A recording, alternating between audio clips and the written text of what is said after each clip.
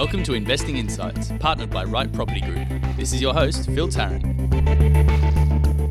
Good everyone, it's Phil Tarrant here. Welcome to Investing Insights of the Right Property Group. This is our 12th episode as part of this series, so the conclusion of Series 1 of the Investing Insights of the Right Property Group. And back in the studio to help me out with this, I have Victor Kumar and Steve Waters, co-directors of the Right Property Group. Guys, how you going? Well, mate, how are you? I'm good. Victor, what's been going on, mate? Mate, plenty. Yeah? Plenty, yeah. I think we started the same podcast last time, exactly the same way. Exactly the same way. What's been going on? You haven't got a lot to say. Mate, see, I always lead to him first because I know he's got rapport and banter, whereas I went to you to be silence, you know. Oh, well, I'm just the boring guy, apparently, yeah. That's right. I go to Victor. Victor's my guy. He knows what's happening. He's got his finger on the pulse of property in Australia. A year down the track, nothing's really changed, right? How's it been? You enjoy the year? Yeah, it's been fantastic Yeah. year. Yeah, lots of changes in terms of finance, lots of changes in terms of where the market is and so forth, but the fundamentals never change. That's good. So how would you explain Right Property Group a year ago to Right Property Group today? What's been the biggest sort of evolution with you guys and your business? Have we got a year older? You look younger. I don't know. You've been getting some Botox or something. Carver. Kava. That's what it is. Yeah, that's my secret. Kava and curry. Yeah. We'll move straight along from that. No, what's the difference? I know you guys have been busy. As a lot of our listeners know, I personally use my buyer's agent, so I'm fortunate to spend a lot of time with you guys and just watching the evolution. But markets change, people change, finance change, banking rules change, but there's a lot of consistencies in property investment as well, isn't there? Absolutely, and for people that have always addressed cash flow, in other words, affordability of the property itself, not a lot has changed, except perhaps that the ability previously would have been to perhaps buy 3 or 4 in a year, and now it's possibly 2 because of the constraints in terms of finance. The markets still are very much the same in the areas that we were buying in the 12 months ago as to where we're buying right now. It hasn't changed substantially in that sense. And certainly we've had a budget in the midst of that as well, and we've had changes in terms of how depreciation works and how negative gearing works now as opposed to what it was 12 months ago. And as far as the RPG clientele is concerned and our outlook on the market, nothing's really changed. The fundamentals are still the same. We've never taken tax into account as a incentive to invest in property. Certainly it is a nice add-on bonus, but never an incentive to invest. So as far as we are concerned, it's a business as usual. And for property investors, I'd probably concur with that. There's a lot of commonality irrespective of what's going on with the market or the stuff you can't control. When I look at my portfolio and the way that I'm investing, I'm still investing the same way I've always invested. I might be investing in different locations, but my fundamental strategy and process is the same. Absolutely. And Steve, I know for as long as I've known you, you've said the same thing. You know, your strategy will evolve, your goalposts may change as you get more mature and sophisticated in investing, but there's a lot of commonalities. It's okay for things to be the same in property investing. It's okay to keep repeating the process if it works, and even though it might not be sexy and exciting, you've got to remember what the end game is, right? Always, and that's probably the problem, is that people do get bored with just the same process that happens to work as well. So they tend to venture out and perhaps roll the dice, do something a little bit more risky, like developing or bringing something up out of the ground. When the fundamentals and the way that you research or go about property investing doesn't change, and for the most it shouldn't, the real uncommon factor there is finance. It's always finance. It's the ability to get money. It's a game of finance, isn't it? It is. The ability to recycle money, the cost of money. That's the linchpin to everything. And we've had some changes, as Vic said, which were well needed. Significant changes, and were well needed. It's something that we've been talking about probably for the last couple of years, that money needed to tighten. It was too loose. Too many people were getting it that perhaps shouldn't. And too many areas were being financed heavily in terms of suburbs. So the changes that we've had have, whether it be the levers that APRA have pulled via the banks and so on, I believe they've worked, and I think they'll continue to work. Now, having said that, though, I'd probably suggest that they could tweak it a little more in terms of postcodes, perhaps, rather than just blanket approach. So I don't think much will change from that point of view. Money will still be tight, and the good investors, or the real investors, the sophisticated investor, they'll continue on. They're enjoying this moment in time, so that the general public is perhaps finding it a little harder as well. Yeah, and staying on the theme of 1 year on, this is the 12th episode as part of the series, monthly episode.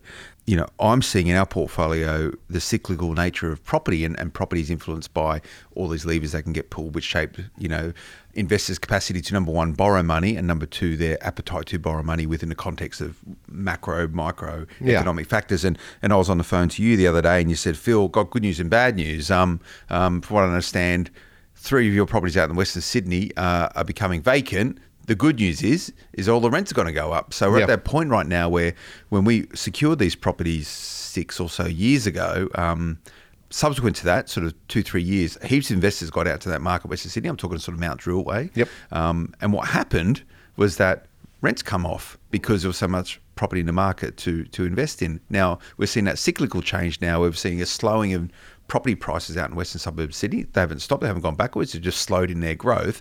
Therefore, the attractiveness of that market for investors, the investors moved elsewhere. So we're seeing positive pressure now placed on rents, which is going to improve yields. Yep. This is just the nature of property investment. And it's very cyclical. It happens every cycle. Doesn't matter where the area. Usually when you get an uplift in price, you do get a reduction in rents, purely just from availability of accommodation. As you say, it steadies out. You get that point of equilibrium, and then things start to reverse again in terms of cash flow on the way up.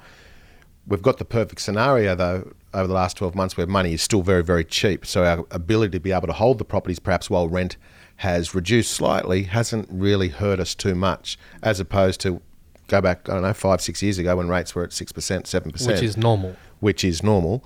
Then you would have seen a lot more, perhaps, urgency within the market. This year, we haven't had it. Next year, yeah, I'd probably suggest we will. Yeah, so what we're painting here for our listeners is the cyclical nature of property investment, and obviously we use a very tangible example there of price growth slowing, western suburbs, rents going up, which is good. There's a lot of investor activity at the moment up in the Brisbane area. I know you guys are up there, we're investing up there. There's some other buyers agents up in that marketplace for good reason, and we've discussed that beforehand. Property investment, and you guys do this day in, day out, every single day. It's really identifying what are the drivers for growth in suburbs, what are the drivers for increases in yields, and you mirror and match all that together to actually identify places to invest in. You're up in Brizzy right now, but I know you guys have been on the road recently looking at some new spots around Australia, looking for that next location to be investing in. And I'm really quite interested because I was on the phone to you guys, I think it was last week, and you're on speaker. I think you were together, you were driving somewhere. Well, what are you guys up to? And you went, well, we're out looking at some new areas. So obviously tapped you up and said, where were you? And you're in Perth. But what I want to do, and really the basis of today's chat, and I think we've sort of organically got to a good point so we can have a chat about this, is the science of researching a new market. I really want to dig down into that. So, we can talk about fundamentals, and you've got to find places that's got wage growth, population growth, infrastructure growth. We all know that. Okay, it's a given, we know that. But what is the true science of researching a market? So you boys, you fly out to Perth, you land at the airport there, you get your hire car. What do you do? What happens? What's next? You were there for about a week or so, I think, or 3 or 4 days, a week. Well, what do you do? And obviously you're buyers agents, you're out there looking for clients, but a lot of people that listen to this, they do this themselves. Yeah, that's cool. So let's get some of those gems from you guys. What do you do? How do you do it? Sure. Before we start, I just want to put it out there that we're not endorsing that Perth the place to be right now. No. In that sense, we're still in research phase. And for you listeners out there, you really need to look at your individual circumstances to see whether it would be a market that you would want to get into right now. And obviously, there's his disclaimer, right? Well, I was going to add that. Good disclaimer, Victor. Let me say, remember that this is a general conversation only. Anything we talk about doesn't take into consideration your own circumstances. And we say this in jest and we're giggling about it, but it's true. But it's for sure. But to Victor's point, this is the science of researching a new market. Correct. You got to go out there. You got to burn the shoe leather. You got to get the ground truth. Use one of your terms, Steve. And just because you're out there doesn't mean you're going to buy there. You could have gone out there and gone, nah, no way in the world. And we'll get to that. But how do you do it? Well, nothing, as you said, nothing beats on-ground research, right? So you can do as much research as you can behind a desktop. But once you're walking the streets, that's when you actually, in a good sense, that's when you actually get the true vibe of the area as to, what's the confidence level in with the locals? What's the confidence levels in terms of the businesses in that area? Are they all doom and gloom, or are they seeing rays of sunshine coming through the gloom in that sense?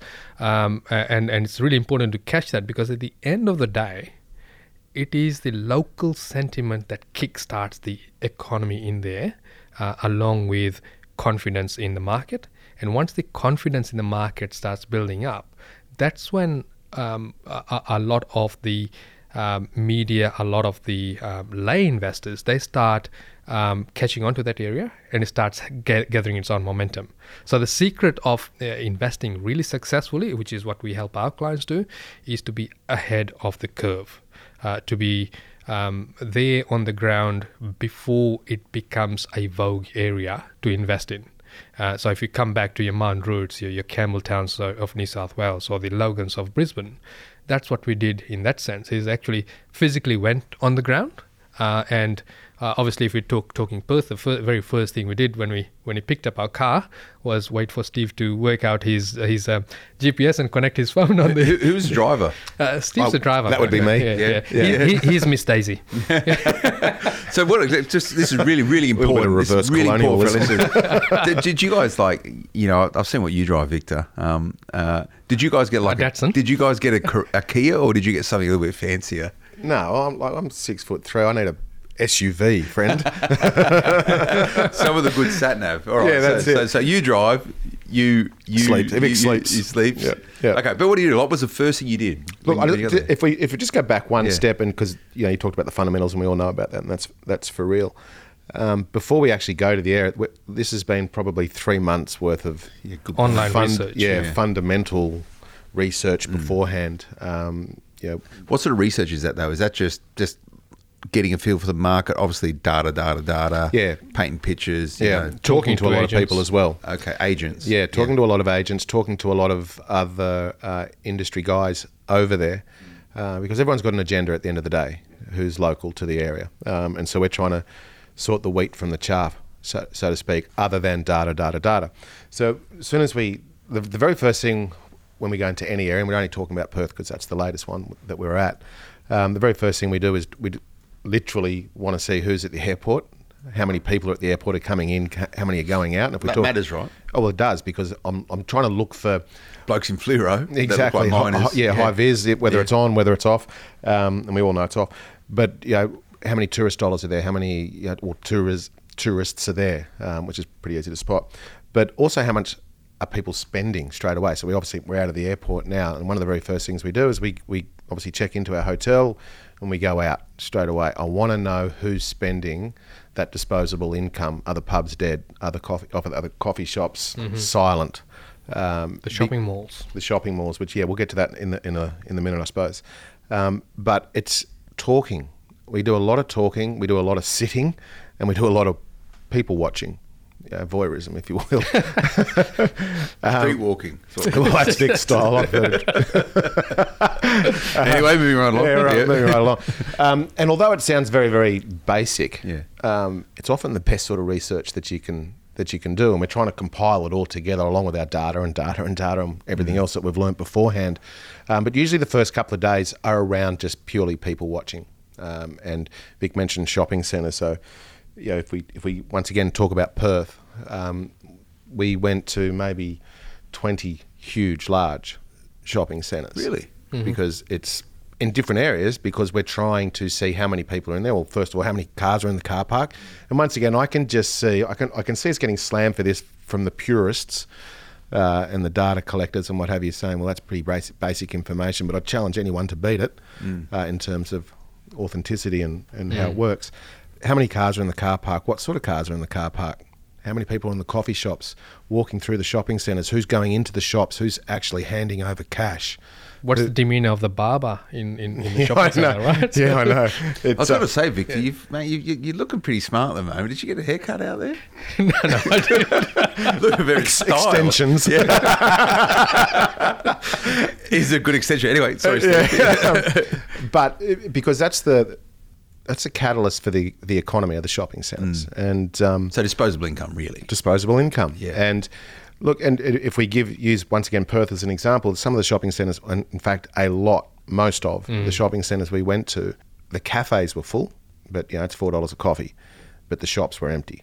So no one was walking into the shops and spending the money in a lot of these areas. So it's about people hanging on to their cash, hanging on to their money. They don't want to spend. And just the general nature of the people's demeanour, their level of confidence was just not there in a lot of these areas. Now, having said that, in some of the other areas, it was a bipolar opposite. It was shopping centres full. It was a buzz of activity. Is this the higher, and I'll put in inverted commas, higher economic, social, or the lower? No, there was, and that's a really good point. There was no correlation. The lower demographics not spending money, the higher were. None of that. It was just random, and I'd say it was more about location to the CBD, to the airports, the infrastructure perhaps. But then, having said that, there was infrastructure everywhere we went. It was really interesting to see. Now, other than just obviously sitting in the shopping centre, that's only the first port of call. Then we like to walk the streets, as Victor would say it, and up the strip malls, not strip. And, I think we're going to have to do it. Yeah, I know. Yeah. But just the strip shops, just to see how many people are walking around and what have you. Now, it's really, really important because you need to judge the vibe of the area. And obviously in those types of areas, that's where the real estate agents are. Now, talking to your real estate agents is it's a given. You want to do that because they're going to give you the sense of the market, but they're also going to feed you a lot of rubbish as well, because their job. Feed you rubbish about the area. Feed you rubbish crap. About. Yeah, they're just going to just about the area and how buoyant it is and how good it is and how good they are. So just on this point then, so what would be the 5 must-ask questions to a real estate agent if you're just scoping out a zone? If you sort of rock up at the shop front and go, hey, you've got an agent here, I want to have a chat with them. What would be those 5 things? That organically you would want a response to? What would you ask him or her? I'm going to take it that people have done a bit of research beforehand, days on market and all that sort of good stuff. One of the very first questions I ask is, how many properties have you sold this month? Okay. Because I want to see the buoyancy of the market.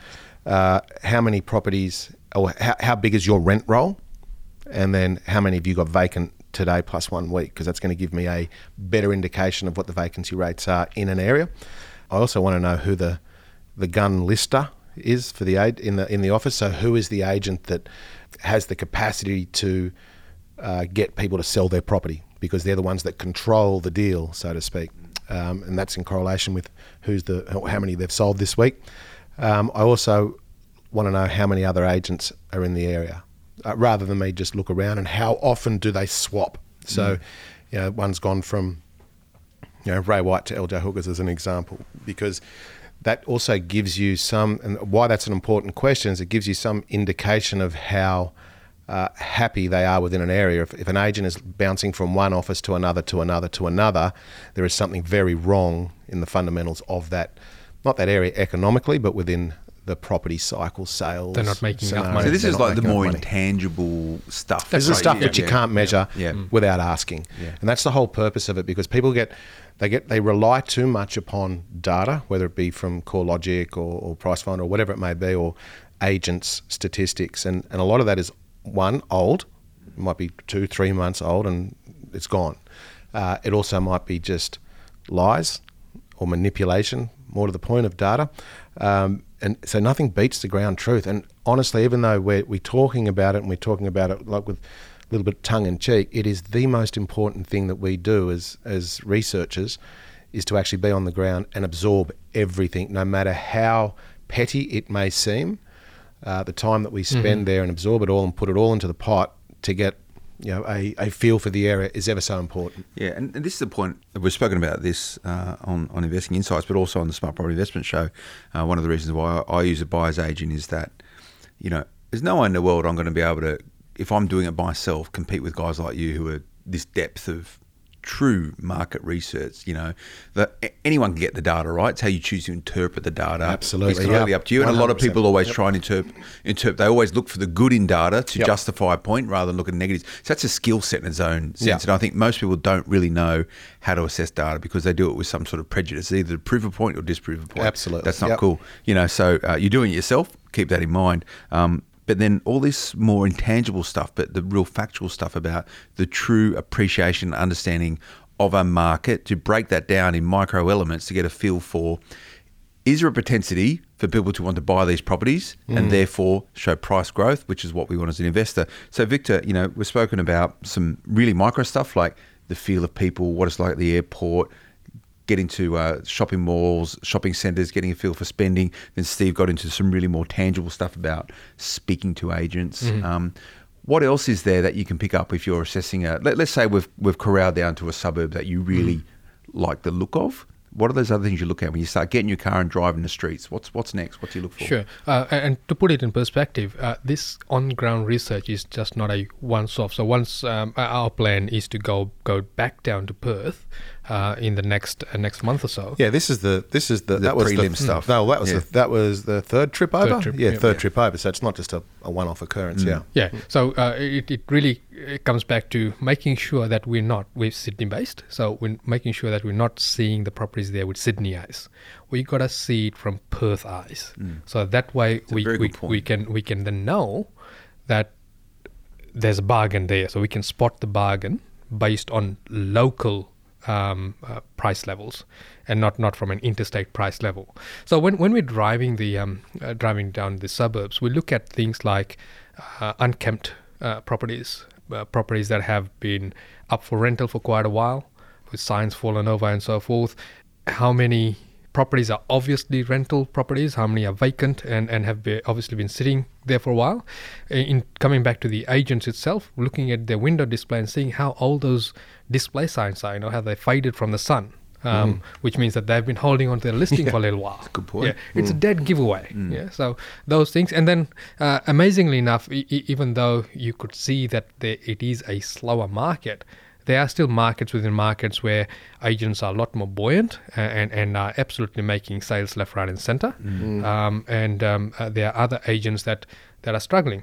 So when we as potential buyers are looking through their window display, we probably would have been approached by maybe one or two agents. That was amazing. Hey, that's right. Here you are having a potential customer standing outside your window, and I think there was only two agents that literally got off their backside and came out and said, "Can I help you with anything?" Now, that to us, that was just amazing. So the morale of the agents is pretty low. Very low. Yeah. It was very, very low, and a lot of them tried to perhaps talk it up. When you ask them some questions about the market and what have you, and we don't go in there saying, "Look, we're buyers agents and strategists." Big hot shots from Sydney. No, we don't. We don't. You try and just blend a little bit. So you start to ask them the questions about how many they got in the market and so on and so forth, and they're doing their best to be upbeat and a salesman, and you let them go on for about 15 minutes, and then at the end of it, we will just go and say, "It's still crap." Hey, they go, "Yeah, you got us. It's still crap." When do you disclose that you guys are buyers agents, or do you? Usually after we've let them talk for a long time. Yeah. Because we don't want them to. We want them to be natural and talk to us naturally, because a lot of what we do is about dealing with agents that we feel we can create a relationship with. So if we've got some sort of imbecile over there that's a big shot and talking it up and what have you, we might be able to get a few properties off him, but I certainly don't want to create a ongoing relationship with them. So we do need to gel. Yeah. So the other thing that we look in terms of research, like one of the things that we did notice was that there is a lot of infrastructure going in different areas, right? And shopping malls, like there's about 4 shopping malls that getting about 350 mil plus being spent on them to expand them. One of the key things that we need to remember is that we should not confuse that activity as being signs of recovery, because often if you look at it from a economic point of view, if your market is slow, the only way to kickstart the market or attempt to kickstart the market or to look at getting some buoyancy back in the market is for the local government and the state government to spend money on infrastructure. That creates the employment and therefore hopefully starts the momentum again. So I think a lot of that is happening in Perth at the moment, with a lot of shopping centres that are being massively revamped, and it's really crucial that as part of research that it's not confused with major infrastructure going in the sense of because they have to, because to keep up with demand. Yeah, and it's not the case over in a lot of the areas over there. Whereas back here in say Sydney, where we've been spending billions on infrastructure, it's well needed. It's about time. Other areas, it's quite the opposite. So I think part of the research, or the on the ground truth part of research, so to speak, is ever so important. And the problem that people can have is that it does take time, and it takes a lot of time. It's not a weekend thing. If you wanted to buy Newcastle as an example, you wouldn't just go up there for the weekend and think that you're going to get some accurate... You want to become a local. You need to become a local, yeah, and that doesn't mean move there, but for all intents and purposes, you want to spend enough time there.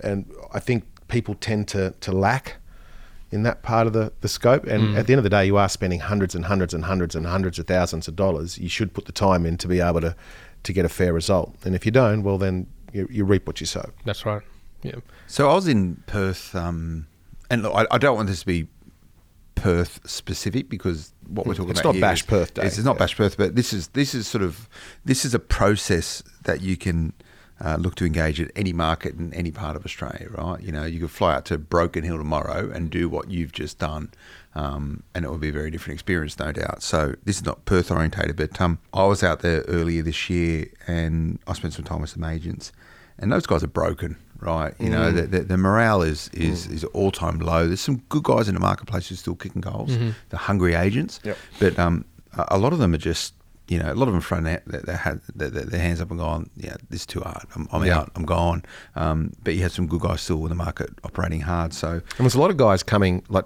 not so much agents. There's a lot of the net migration numbers. There's a lot of people coming from over the west back over to the east looking for work, because there just isn't the work there, and that affects the whole economy quite obviously. Yeah. But just morale, like we talk about morale, morale's such an important thing. Yeah, morale dictates sentiment. Sentiment dictates people's actions, right? So it's one of the fundamentals of it, and we've often talked about this. All these other things such as supply and demand and yada yada yada. A lot of it stems, if not most of it, or all of it, stems from consumer confidence or morale. Local consumer confidence. Yeah, it's such a huge player in terms of where a market is, where it's going to go. So the morale of real estate agents there. So getting the read on this, and I think this is a really important thing, because for me, one of the true value-adding components of using a buyer's agents is this relationship with agents, right? As an individual investor doing this yourself, it's nearly impossible to replicate it. You just don't have the time or the bandwidth to create these relationships with agents. So do you guys like to find agents who are these guys who's got really low morale, they're a bit broken, they're desperate, they're probably struggling to do sales, and therefore they might not be marketing property correctly, or not being able to manage expectations of the vendor correctly? Are they like gems for investors to actually find them? No, or are they the ones you don't want? I don't want them. I want in a situation where a market is perhaps dead, I really want to be dealing with the principal of the office, the owner of the business, because at the end of the day, they're the ones that pay the bills. Yeah. And so they will make the sales. They will do whatever they need to do. Now, I'm not talking about being unconscionable or anything like that, but they perhaps could speak to the vendor a little better than perhaps the first year apprentice. More influence. Yeah. And that's really, really important, because the people that have got their tail between their legs, well, they're not trying hard anyway. They're probably looking for another job elsewhere. You want someone who has a vested... And you can build that relationship with the principal long term. So he should be there in a year's time or 2 years' time. You'd hope so. And one of the metrics that we often talk about, Steve, is just how proactive agents are in dealing with you guys as buyers agents. So often it's agents hassling you saying, I've got property, which is a good point for you to negotiate on. Then markets shift and you're hassling and it's like, right property who? That's right. And they don't want anything to do with you, right? Yeah. And you see that shift, that's a seesaw effect. And you could probably, each time in each market, you could probably work out when it swings. Absolutely. Swings one way or that's another. That's a really good point. But there's one element in there that's the grey area, and that is where they are so on their knees that they couldn't even be bothered ringing you, because they might get a rejection, and that might be Perth. It's like there are some agents that are hassling us, and there are some that are just like, you know what, I know you're not going to do it. Yeah, we know that your interpretation of the market is, whatever it may be. So they've given up. It's just a death by butter knife for them. And are you guys picking up anything in Perth? Or we've tried to, out of the whole area. So what is a really good buy in Perth at the moment then, if you can get them? I think, look, for me, obviously the infrastructure, you've got to be where the action is and where it's going to be. Shopping precincts and large shopping precincts are very, very important. Probably some of the larger blocks as well. It's like development potential or upside potential. Yeah, when we talk about development though, and just to be really clear, we're not interested in building 4 or 5 stories up. I'm about controlling the opportunity and maybe some subdivisions. I'll let the developers be developers. But I think something that I'm buying below cost of replacement, now that means in terms of purchasing the land and then construction, and something that's going to give me a reasonable yield, cash flow, rent, to be able to control the property. Because no matter what anybody says, I don't think Perth is going to bounce tomorrow. I don't even think it's going to bounce next year. But this is about getting in where you can. You're getting in ahead of recovery. But with enough cash flow to be able to support it, and buying it well enough, which is really, really important, so that you've got some risk mitigation in there. Because, and not that this is all about Perth, and I can just hear all the Perth guys slamming me at the moment. I think if you've got any problems, call Steve Waters, 1-800. Yeah. I really think that 80% of Perth, all the rhetoric and all the stuff in the media that we're seeing is just everybody trying to kickstart the industry, which you can't blame them for. My fear is that some people are actually believing that, and I would suggest to you that you go over there, anyone that's thinking of purchasing or not using a team of people around you, to actually go over there and see for yourself, because don't get caught in the hype. Look, there is some hurt there, and there are still some places there which is, we'll classify within the 40 minutes of the CBD, which I believe if we get 1 interest rate rise, or maybe even 2, those people that are just hanging on won't be able to hang on any further. Trouble town. Yeah, and a really good indicator, like coming back to the indicators that we're looking for, the shopping centres, how many people are spending money. You want to be connecting with the people that their whole livelihood is around sales, in terms of selling stuff to make a living. So not just the shops, but go to the car yards. Go to the new cars and the used cars and see how many they're turning over, see how many's for sale. Really, really important. Just check their buoyancy between their ears. Anything that's sales related, you need to be connecting with them, because you want to see how tough it is or how good it is for them. So let's just summarise this. So you're looking at consumer sentiment. So sentiment to spend, right? That's number one. Okay. Yeah. So how does sentiment to spend translate into positive pressure on property prices? So therefore they go up in value, which is what you want as a property investor. Yeah, really loosely, it makes the money wheel spin. Okay. So when there's consumer confidence, people spend, and they believe there's a future, so to speak.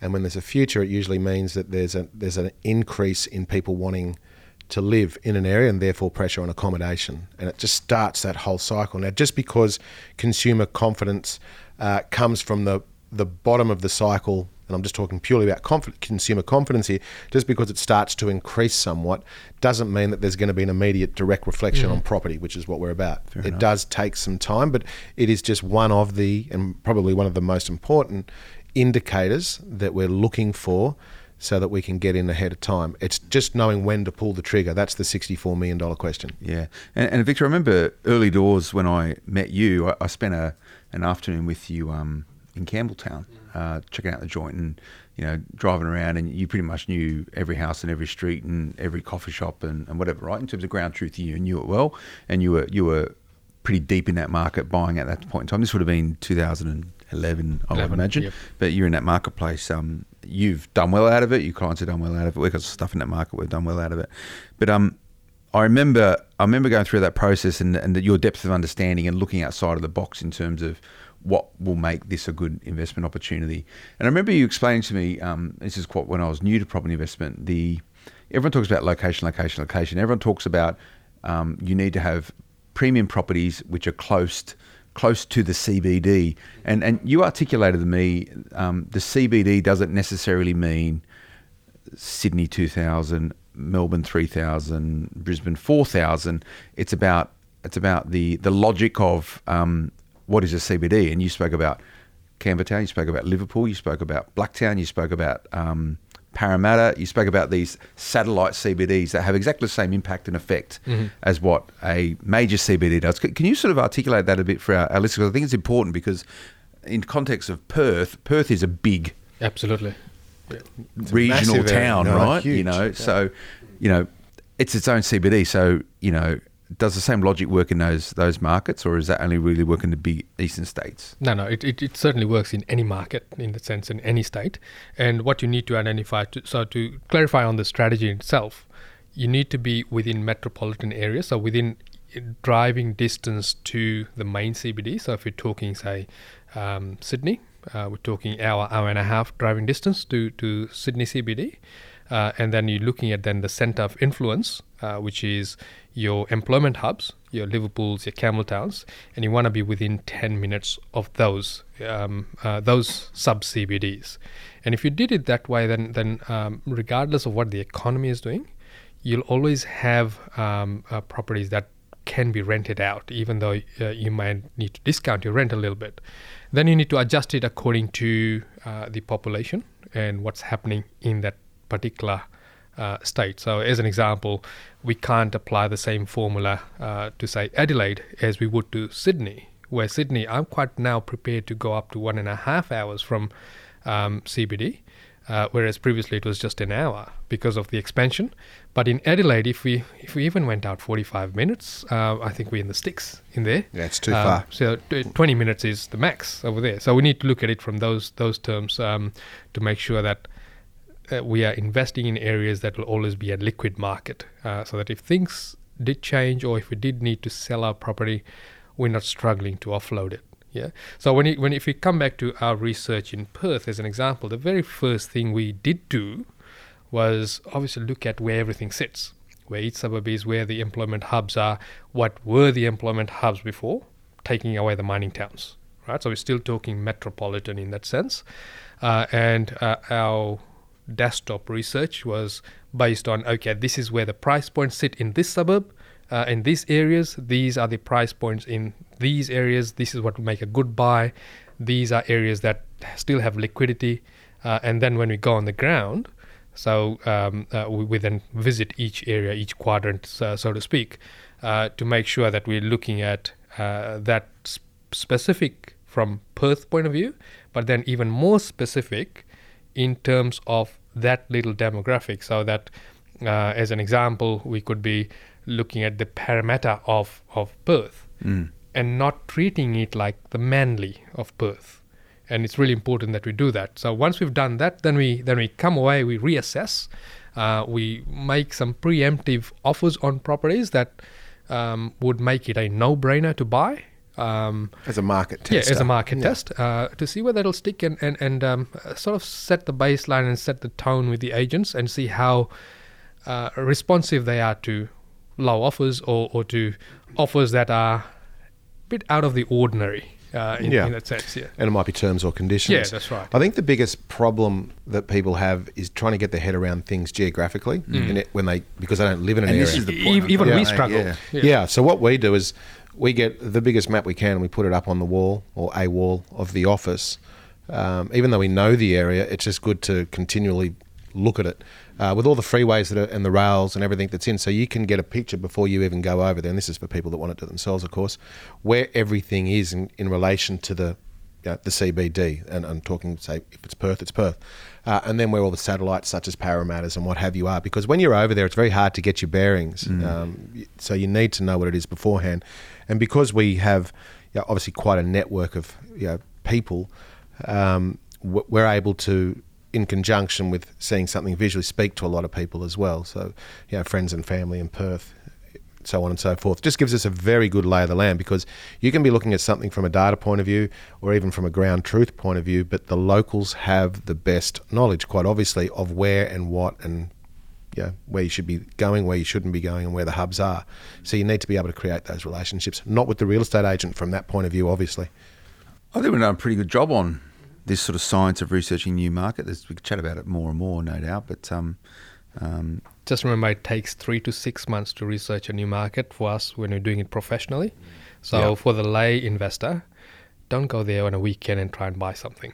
Yeah, well, don't do it. Don't do it over the internet. Yep. Yeah, very, very good point. And I think it's a given that you've done all this data-driven background research, getting maps beforehand, out, for sure. Markets. Yep. But what's come really clear to me on this is this sort of the more intangible stuff. You know, this is the you know, in intelligence speak. You know, it's human intelligence, right? You know, you can have the best satellites and the best eavesdropping stuff, but it's only when you're on the ground and talking to people that you can actually get the real world. Spoken like a true operative, mate. Oh, yeah, something like that. But it's good. But you know, I think it's a pretty good analogy, right? You know, human intelligence is absolutely critical. You know, you ask 10 people the same question, you're going to get 10 different answers. Yeah, and my big fear is people rely too much upon the data and statistics and things like that, formulas and what have you, predictive stuff. It just doesn't beat human interaction. Yeah. So that's it. That's the end of series 1 of number 12. Investing Done Insights, and dusted. 12th episode. Yep. 12 months in, I've enjoyed it. I've learned a lot from that. And this is the reason why I like doing this. Right? I got one of the best jobs in Australia when it comes to property. I get to speak to guys like you and increase my own personal skill set around it. But plenty of gems in there. We could probably write about 100 articles off the back of that, which I think we will do. It's and so season 2. Stuff. Season 2. Season 2. And on that note, there's a channel change. Well, some interesting stuff going to happen. But first of all, a call out to all of our listeners. On the 10th of October, we're going to be doing something pretty unique, and we're actually going to record episode 1 of series 2 of Investing Insights as a live podcast, and we invite you all to come along. I would hurry up and I would register quickly because we're going to be out at Ridges in Parramatta, which is about 30 k's from the CBD. You can get there by train, plenty of parking and stuff, but we're going to be recording it live. Stephen Victor from Right Property Group and their team will be there setting everything up, and we'll be ready to roll for about what time? So 6:30 for 7 p.m. start. Okay, but you need to register, right? Yes. Need to register. Go to our Facebook page. Yep. You'll find the event there. Click register and it'll take you to the page to register. How many spots left? I know because I looked at it the other day and it was pretty full. But it's filling up pretty fast. We will try and create a few more seats. We're talking to the venue. Pull some strings. Okay, and I'll be out there. I'll be there hosting it with the guys, as well as registering. Make sure that you send some questions in. So as part of it, we're going to do a bit of a Q&A. So if there's anything you've ever wanted to know about property investing, or you've got any feedback on this podcast or anything we've touched on, send those questions through. Victor, where do they go to? Questions at rightpropertygroup.com.au. Pretty easy. That's right. It's good. I like it. Make sure you rate and subscribe. Very good. Hey? Yeah. How's there we go. marketing? You sound like a podcast genius. I've been listening to you. People like it. Thanks, guys, for the reviews we've been getting on this. It's really cool. So I like the deeper sort of, unpacking all these key topics and components of property investing. So it's really good. Thanks, good fun. Awesome. Let's keep it up. Okay. Thanks for joining us, everyone. We'll see you again, Series 2.